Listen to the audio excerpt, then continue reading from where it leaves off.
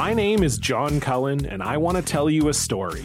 It's a story about a scandal, broken relationships, gossip, rumors, money, corporate rivalry, and curling. It's the story of Broomgate, how a single broom, yes, a broom, turned friends into foes and almost killed the 500-year-old sport of curling. It was a year I'd like to forget. Broomgate, available now. You're listening to a Frequency Podcast Network production. Hey, it's Jordan. Before we serve up this week's episode of In This Economy, I wanted to remind you, you can get these episodes 2 days early every Thursday by subscribing or following In This Economy in its own podcast feed, wherever you get podcasts. Plus, you will get some bonus episodes as we go, including one that's there already if you want to check it out, that features myself and producer Steph Phillips chatting about why the heck we did this thing in the first place. For now, of course, you'll find every episode here on Saturdays. But if you want it early and you like the show, we hope you'll find us over there and give us a follow. Enjoy the show. I have always struggled with debt. This is Anna. She's in her late 20s, working as an urban planner in Burnaby, BC. When I first got my credit card, like near the end of university, I had a $1,000 cap on it. And I really liked it because I would hit 1,000 and it didn't feel good, but at least it was just $1,000. That's so doable. I can pay it back eventually. It's fine. And then in the last several years, my bank has offered me almost annually now increases on my credit card. And then as COVID hit, things were tighter. I went through a thing with my family and I just wasn't able to work for a bit. And it became easier and easier to rationalize taking these increases on my credit card. And so now slowly, because now my cap is it was at $2,000, that was at $4,000, and it has built up to a cap of $9,000. And I now have $9,000 in credit card debt. Anna reached out to us because she's been struggling to keep her credit card spending under control. And sure, sometimes it's because she's using it to live outside her means, but at other times, she just needs to cover the cost of living while she waits for her next paycheck. And so what I'll do is I'll relegate all of my spending to my credit card so that I know I have enough for rent in my checking account. And so it becomes the fallback when I'm feeling financially squeezed. But then it also hurts me more because I get dinged with all of these interest charges, late fees, etc., because I'm not keeping track of how I'm using my credit card and I'm using it recklessly. Anna knows that she's only going to go further into debt with this approach, but she's also having a hard time taking it as seriously as she knows she should. I kind of write it off as oh, well, a lot of people have debt now. I have a number of friends who have gone into credit card debt and paid it off. I know a few friends who have had way more debt than me on their credit cards, $14,000, $40,000. And so in my mind, I'm you know what? I'm still under 10. I'm not happy about having it, but I think I'm still under this illusion that it almost isn't real. Despite all of this, Anna is trying to get her credit card paid off. It's just not working. I've gotten to this point where the average owing on my credit card is building year by year. And I'm scared that it's going to become, I'm scared I'm going to get to a point where in a year or two, I'm crossed over into 13,000 or 18,000. And then it'll feel like I can't get out of it. Okay, forgive me for this, but Anna has reached her limit when it comes to credit card debt. And she is not alone, whether it's to pay for a trip abroad or just the bill for a grocery trip down the street. More Canadians than ever are relying on credit just to get by. The average Canadian, right now, has over $4,000 in credit card debt. And according to Equifax, a well-known consumer credit reporting agency, the average amount of debt Canadians carry has increased by more than 20% since 2019. The effects of inflation on the everyday cost of living isn't going away anytime soon. So is it even possible right now to get by without taking on loans or falling into debt traps? How do you avoid debt or just avoid drowning in it in this economy? I'm Jordan Heath Rawlings, and yes, you are listening to In This Economy. It's a show that helps you understand the systems behind our money problems, from grocery bills to mortgage renewals to cars and weddings and babies and, yeah, all that debt sitting on your credit card. In every episode, I talk to a person like Anna who is facing a financial challenge, and then to an expert who knows how to deal with it. This is a person who can explain not just the factors behind the problem, but can offer, if not perfect solutions, then some options, some tricks, some tips, some things you can do to get to where you're going, even in this economy. Listen, we've all done it. I know I have, and if you tell me you haven't, I'll expect you come from money. Some of us are doing it right now, and others are living with the results. Yeah, I'm talking about whipping out the credit card to buy something when you know you don't have the money to pay for it. Do we know, when we do that, how much it's actually costing us? Tori Dunlap doesn't think so. There's a lack of education about debt, about how loans work, about all of the restrictions and the features of each kind of loan.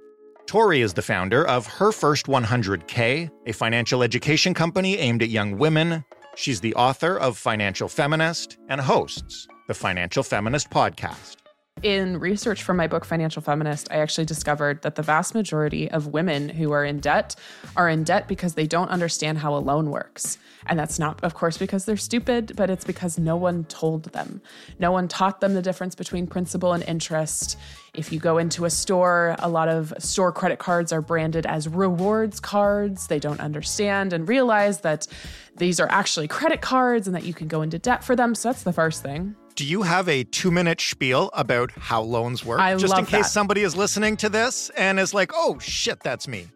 So a basic loan is made up of the principal and an interest. Principal is the original amount of money you took out. So if you put $1,000 on a credit card, that is your principal. That is the original amount of money. If you take out a mortgage for $200,000, right, the principal is the original amount of money. The interest is basically the cost of that loan because they're not going to just give you money for free. So the interest can sometimes compound in a simple way. And I mean, that's literally what it's called, is simple interest.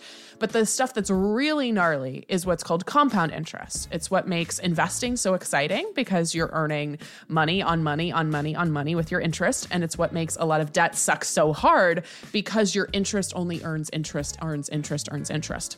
It's why I get tagged in a TikTok every other week about someone who has been paying off their student loans for 5 years, yet owes a larger balance than when they started because that interest continues to accrue. So how do we pay off debt? It's actually shockingly simple. We do everything we can to not only contribute our monthly payments or our normal everyday payments, but also contributing extra money towards not the debt in general, but towards the principal specifically. Because if you can lower the principal, you're paying less in interest. This is how you're able to pay off debt faster, because if you have less money to begin with, well, it's charging less interest, it's earning less interest on that interest, and that's how you can get out of debt quicker. Illiteracy is one easily correctable, thankfully, reason people find themselves in debt. What are others? Some are, we should acknowledge this here as we often do on this show, some are beyond people's control. Oh, completely. I mean, I say this in my book. We were told often that going into debt was a necessary part of our lives, right? Like, I'm American. We have a huge student loan crisis, obviously, trillions of dollars of student debt here in the United States. Yet we're told like that is what you should do, is you should go to college and get a degree no matter how much it costs. And often debt is actually a necessary part of life, yet we feel all of the shame for it. The average person, in order to accelerate their life by getting a degree, by purchasing a house, by starting a business, will have to go into debt to do that. Yet we do feel this shame. So to your point, I think circumstances, of course, and systemic oppression play into this in a massive way. That's the largest part of the personal finance equation. It's not your personal choices. It's all of the systemic issues you're facing. But also uniquely with debt is there's so much shame and judgment around it. I have my nemesis in the United States, Dave Ramsey, right? His number one thing, it's like, debt is awful. You must pay it off immediately. And like, you can't do anything else. You can't have fun if you have debt. You can't go out to eat. You can't do anything nice for yourself. And that contributes, I think, to this feeling of, well, if I have debt, I'm just not going to look at it. I'm not going to acknowledge it. I'm not going to make a plan for it because I feel so much shame. So if that is you, know you're not alone. We actually have a term in the personal finance community for it, and it's called the ostrich effect. You bury your head in the sand. You act like your problems don't exist. And that is a totally understandable conclusion to the dilemma you're facing, but not the most healthy. So yeah, definitely circumstances, of course, as well as just the shame and judgment. And I would say lastly about debt, the compound interest. Like, it's so hard to take out a loan and then to feel like, okay, I'm doing what I was supposed to do. You know, I got my degree, or I'm, again, purchasing a house, or maybe, yeah, I did go into credit card debt, but I needed to do that. And then suddenly now, 6 months, a year, 5 years later, I'm in more debt than when I started. Yeah. And it's like a shame cycle. You feel bad because you're in debt. You feel bad because you won't look at it. It makes you feel worse. And then it just keeps going over and over and over again. Right off the top, we talked about credit cards. I mentioned not all debt is created equal. I don't know if you keep a running ranking in your head of them, but can you just outline the typical types of debt people find themselves in, and which ones do people really need to watch out for? Yeah. So again, I know my United States numbers, and I imagine they're very similar. The average student debt in the US for interest rates is anywhere from 4 to 5%. Mortgages, depending on the time, right? We're looking at, as of this recording, about 7% interest, 8%, right? But usually they're like 3 to 4. So that debt is more manageable just in terms of interest rate, but it's also debt that tends to be a higher principal, right? You're not buying a $40,000 house, most of us, right? Not in Canada. Yeah, I live in Seattle, Washington, where, you're not getting a 2-bedroom, 2-bath for less than $900,000. Like, that's just not happening. I'm in Toronto, where the average home price is $1.2 million. Oh yeah, crazy. So yeah, we're looking at a more manageable interest rate typically, but we're looking at a larger amount. You're looking at, a significant amount for student loans. You're looking at a significant amount for a mortgage. Mm-hmm. So depending on how you classify that debt, for me, it's really about the interest rate of like, how bad is the debt? It's about interest rate. So that's more manageable. Where we start to get really sticky is credit cards. The lowest credit card interest rate you're going to find is 15%, but the average is like 21, 22, sometimes all the way up to 30% interest. So you can imagine if I put purchases on a credit card and I'm not paying them off and they're accruing interest, how much of a hole you end up digging for yourself, especially if you continue putting purchases on a card that you can't afford. It's just compounds and compounds and compounds to the point where it's just a really big number for a relatively small amount of principal. As you were saying that, I realized that I actually have no idea what the interest rate on my credit card is. Most of us don't. Now, for me, I couldn't tell you either, but I use credit cards as debit cards. Yeah. So for me, actually knowing my interest rate doesn't really matter because I'm not going to go into debt. This is why I talk about in my book and on my podcast, like the importance of an emergency fund. Mm-hmm. And actually, even if you're in debt, it's important that we save an emergency fund first so that we don't go into debt or go into more debt trying to pay for an emergency. Because what I see a lot is people who get laid off, or they have some sort of medical emergency, or their cat gets sick, or they have a flat tire and they don't have that emergency fund saved. Well, where are you turning to? You're turning to credit cards. And although they're a really great resource, if you can use them responsibly, it's like a tool, right? It's like a knife. This knife can cut you vegetables, but if you misuse it, it can slice your finger. So it's really, really important that if you do have a credit card, you're understanding how to manage it responsibly, which means on time, in full payments, not just paying the minimum balance, not keeping a balance month over month, and having that emergency fund saved so you don't have to go into credit card debt, which is some of the most costly debt if you have, this unforeseen circumstance. Has it always been this way, especially around credit cards? Have they always been seen as a tool that can go both ways. I feel like debt of all kinds, but especially just putting it on your credit card, has become increasingly normalized. And I wonder how we got here. Yeah, I mean, credit cards are a relatively new thing. 1970s, 80s, 90s started becoming more popular. I think that the interesting thing about just the financial institutions in general, if we're like painting with broad strokes here, if you are to open a credit card and get your credit card packet that tells you the features of the card, the interest rate, the terms and conditions, right? You and I were just talking, like, I don't know if I know my percentage. Like, I don't know if I know my interest rate. My not so conspiracy theory is that they do this on purpose. They make this extremely confusing. It's extremely fine print. One of the things I discovered from my book and my research was, especially again in the United States, college campuses allowed credit card companies to just come and set up a booth. There would be like a day where it was like basically credit card day. That's where I got my first card. I got a free, I think I got a shirt for the local sports team. I signed up and I got my card with $1,000 limit, which I absolutely did not make enough money to afford. Right. So it's they really brand credit cards in a way that's sexy and exciting depending on who you talk to, right? If you're talking to college students, it's free stuff, right? Like, I want free stuff. I want a Frisbee. I want a shirt. I want a free meal. Great. I'll sign up for this card. I don't understand what it means, and they're not really explaining it to me, but that's fine. I interviewed a ex-employee of Victoria's Secret.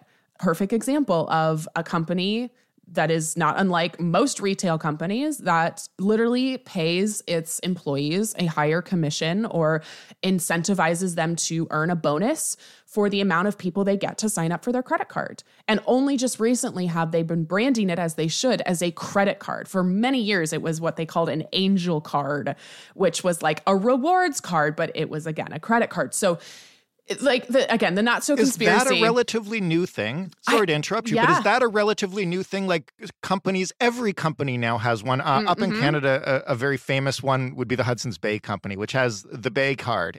I think it's just, we're hopefully starting to see through more of the BS. Like, I think that this has been going on for a while, and companies have had to get sneakier and sneakier. And this is where, again, where we were talking about, like, systemic oppression and policy change needs to happen. We've seen in the United States a lot of policy change around, like, your terms and conditions must be really clear. Everything needs to be on your website. Everything needs to be in these sheets in, like, easy to read, understandable English. But we still have a long way to go. So this is, again, like, I started this conversation with saying the average person, and especially the average woman, does not understand how a loan works. Like, that, just even looking at that, you can understand why this is happening, why it's so easy to go into debt. And also, it's just fun and exciting, right? If you're living a very, like, YOLO life, it's very easy to just be like, oh yeah, I'll fly to Cancun. I'll just put that on my credit card. Like, it's very, very easy to get into that mindset without fully understanding the consequences. And I want people to live a beautiful life without deprivation, where they get to go to Cancun, but they're not drinking a pina colada on the beach with a side of guilt, right? Or a side of, oh my gosh, how am I going to actually pay for this when I get home? Like, the goal is to still get you to wherever you want to go and do whatever you want to do, but without that, like, little voice in the back of your head that's going, but I can't afford this. Like, that's the goal.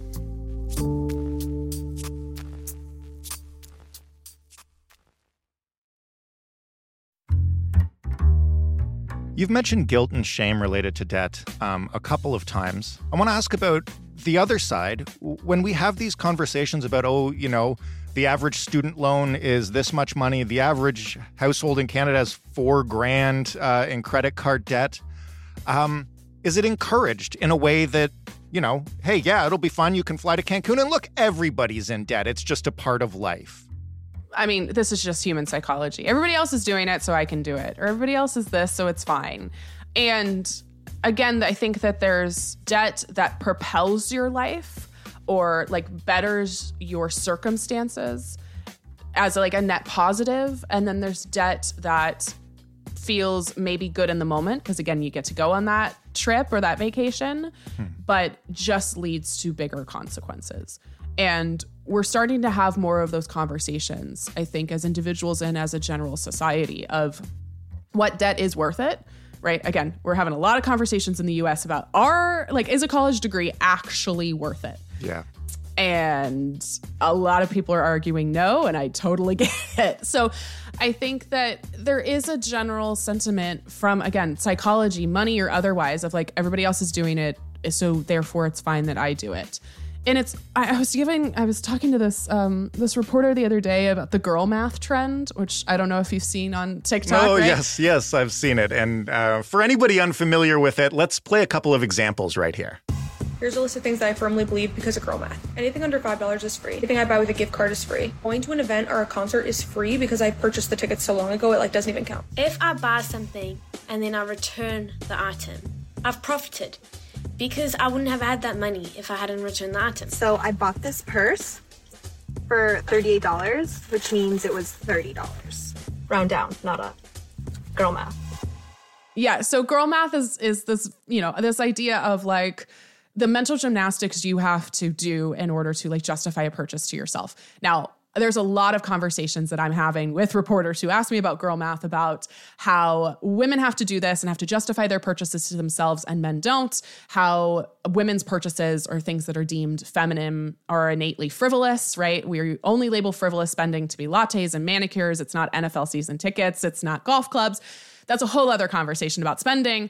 But the interesting thing about girl math is that we're almost saying it's funny to be broke. It's like, lulz, I'm so broke, and isn't that so relatable? And it's hysterical.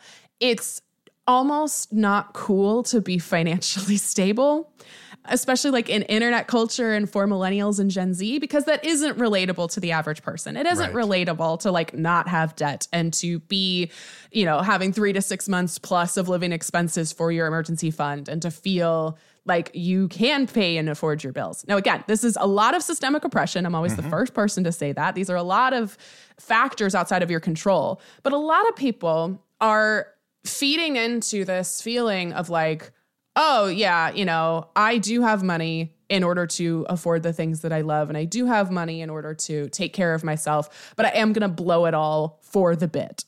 Like, I'm going to blow all my money because it's funny. And I'm like, that's not the conclusion here. Please let that not be the conclusion. Last question before we talk about solutions. How do financial companies and businesses in general use that attitude you just described to encourage people to take on debt? And one of the things that keeps coming up as we talk about new forms of debt are those micro purchases you can make where you're going to buy a $200 sweater and all of a sudden this little button pops up and says, you could just pay it for 4 payments of $49.99. I literally just went and got a new phone yesterday. I've had a phone since 2020. I need a new phone. And of course, they're like, hey, you can pay this, you can buy this brand new iPhone. They don't even tell you can pay it in full, right? They tell you like, hey, every month, in addition to your phone plan, we're going to charge you, $20 for this phone. That's the default setting. Now, they don't charge interest, but a lot of these other companies, if you don't make your payments, right, they're going to charge you interest. Yeah. If you go and buy a sweater at X company, right, just to your point, the sweater's $100, $200, it'll say, oh, but do you want to make 4 payments of $20? How about that? And no, there's not going to be interest, but there's interest if you don't make your payments. I mean, it's like layaway, right? We used to think about like going to Walmart in Christmas time and you could lay away your purchases. Like, this is not new. It's just new clothing, right? It's just like, it's a new version of this with the internet. If it seems too good to be true, it probably is. It probably has some sort of catch. And this is, again, where it's really important. I know it's really boring, but it's important to read the fine print before you make any sort of financial choice. If it seems too good to be true, if your gut like tings a little bit, it's probably too good to be true.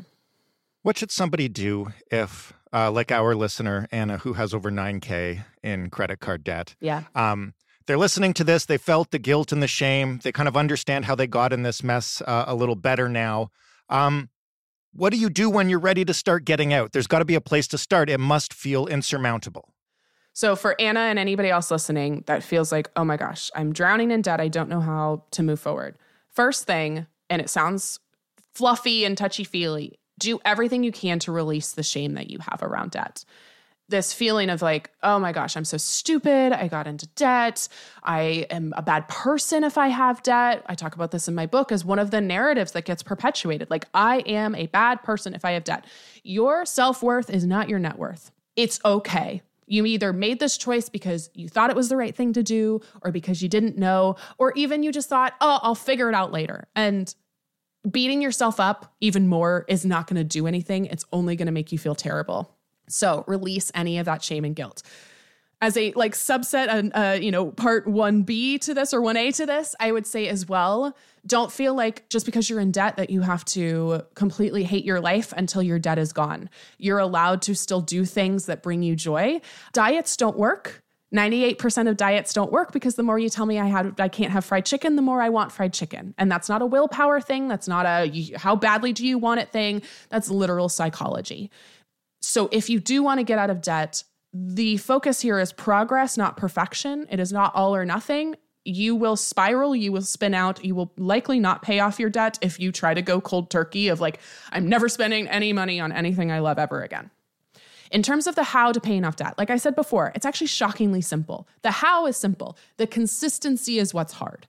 The how is contributing your monthly payments, right? So whatever with credit cards, it's not only paying your minimum payments. If you can, you need to be paying off every single purchase from now on time and in full.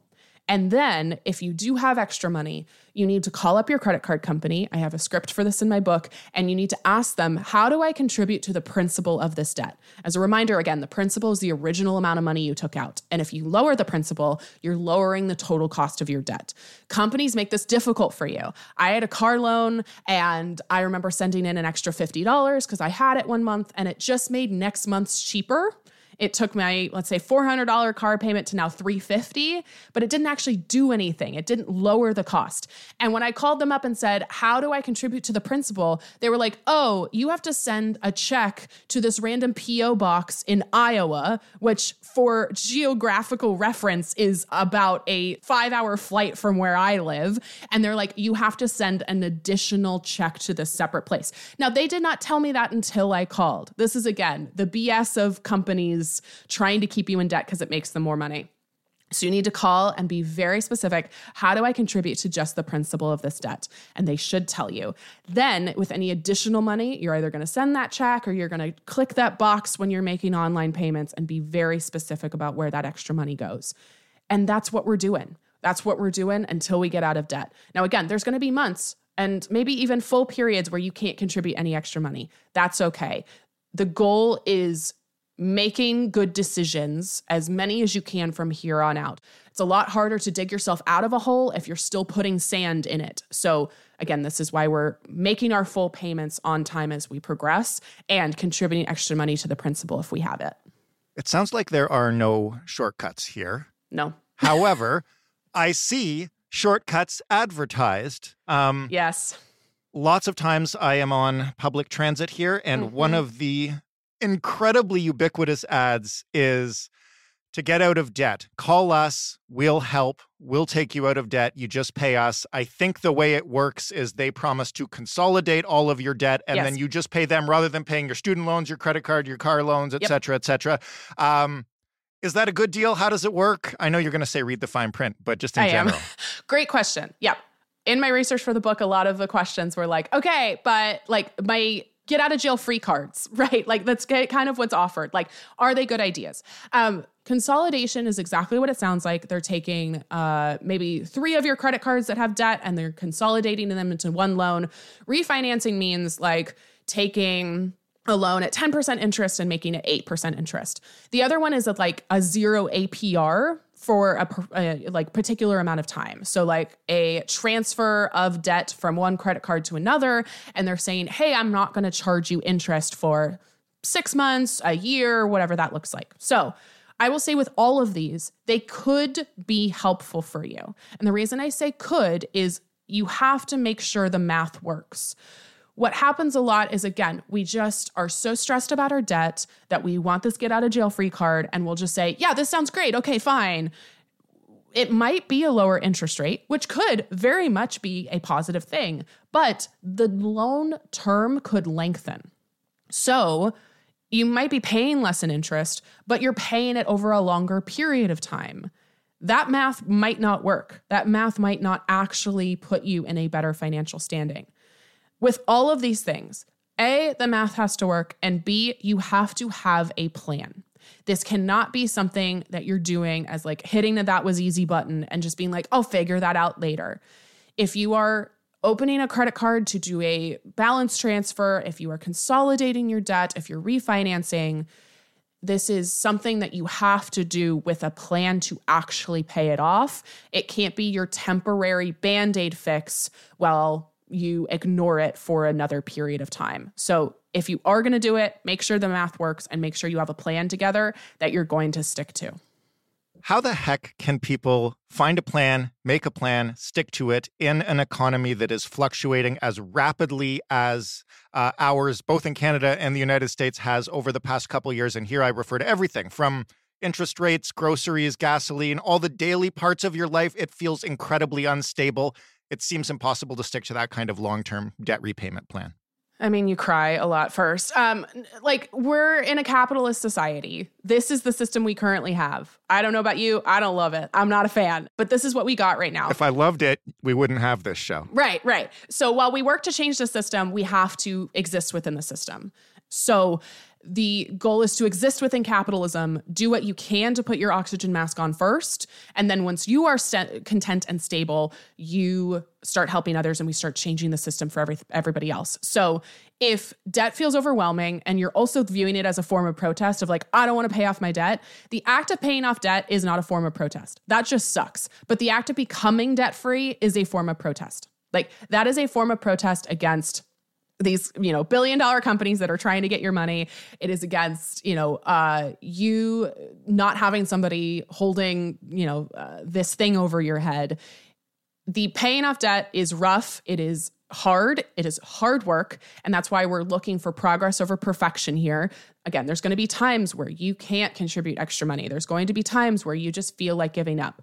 The point, though, is to think about what it's going to feel like to be debt-free, to not have, again, this feeling of somebody that you owe money to, as well as like what your freed up money can start offering you. If you're not sending in this amount of money every month, what can you do with that money instead? Can you save for a house? Can you take a vacation? Can you start a business? Can you donate to causes you believe in? Can you move into a slightly nicer apartment? Like, the goal with getting debt-free is to have options, just like anything personal finance. So if you can start picturing your life debt-free and work backwards of this is how it's going to feel, this is how my life is going to change for the better, and then I'm going to create a plan to get there. Maybe I can do it in 6 months. Maybe it's going to take a couple years. That's okay. That's pretty normal. But making that plan and staying consistent rather than perfect is really going to make a difference for you. Tori, thank you for this. And thank you for encouraging our guests to take care of their own financial safety, even while they're working to throw off the yoke of capitalism. We love it. Thank you so much for having me. If you want more of Tori's advice on everything from managing your debt to learning to invest once you're out of debt, you can check out Tori Dunlap on Instagram and TikTok at HerFirst100K. Her book and her podcast are both called Financial Feminist. They can be bought wherever books are sold and listened to, you know this term, wherever you get your podcasts. Now, for those of us who want to make sure that they avoid taking on debt, I make that sound like I'm in debt right now. I am not, but I have been there. If you're listening to this, I have been in lots of debt. I worked my way out. Much like Tori says, it's possible. Let's summarize how to get at it. First, you've got to know the difference between the principal, which is the amount you originally borrowed, and the interest, which is the amount you're paying on top of what you borrowed. There are lots of people who have been paying off their student loans or other debts for years, only to realize that by paying whatever the minimum was, they actually owe more now than what they originally borrowed.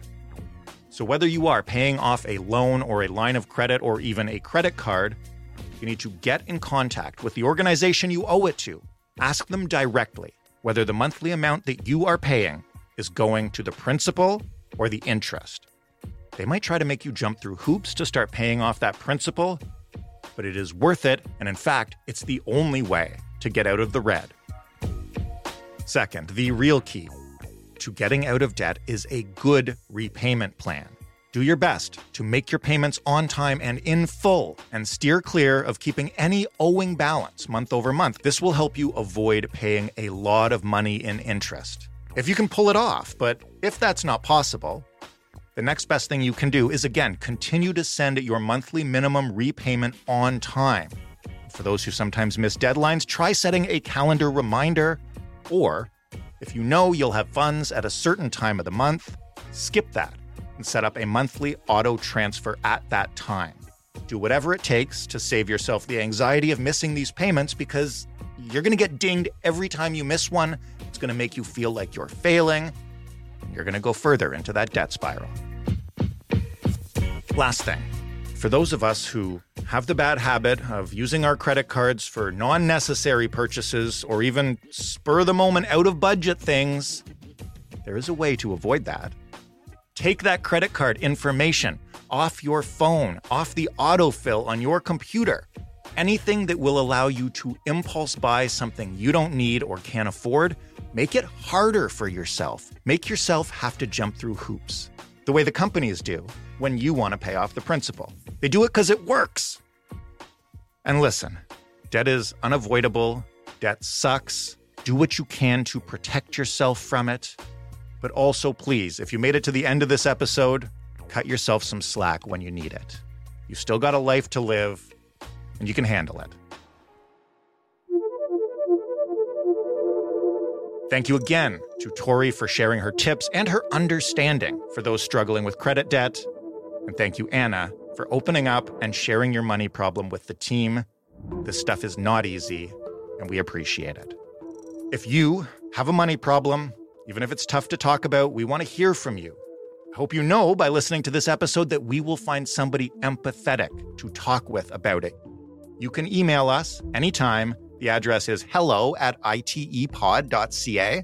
You can also call us and just ramble, talk it out. If you do that, make sure you leave us the information to get in touch with you. Otherwise, it's just something for us to listen to. We don't need your real name. We do need your real numbers.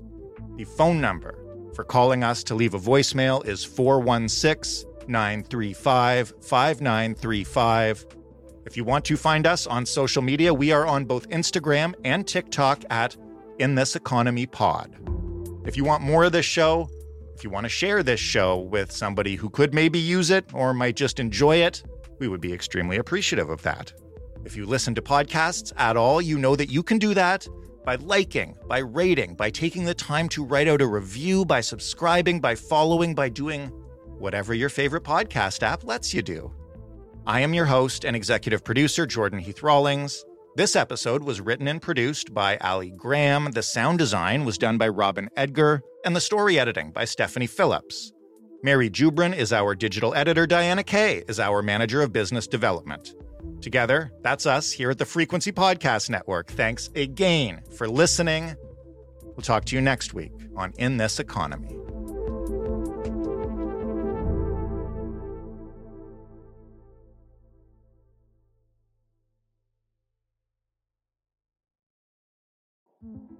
In 2007, TV network CBS dropped 40 kids in the middle of the New Mexico desert as part of a brand new reality show. These kids would have to build their own society from scratch. And if this sounds like Lord of the Flies to you, well, it was meant to. We were on this mission together, and we were going to prove to the world that we could make a better society than adults could. I'm Josh Gwynn, and I want to know what this wild TV experiment was really about. Split Screen, Kid Nation, a 6-part podcast from CBC. Available now.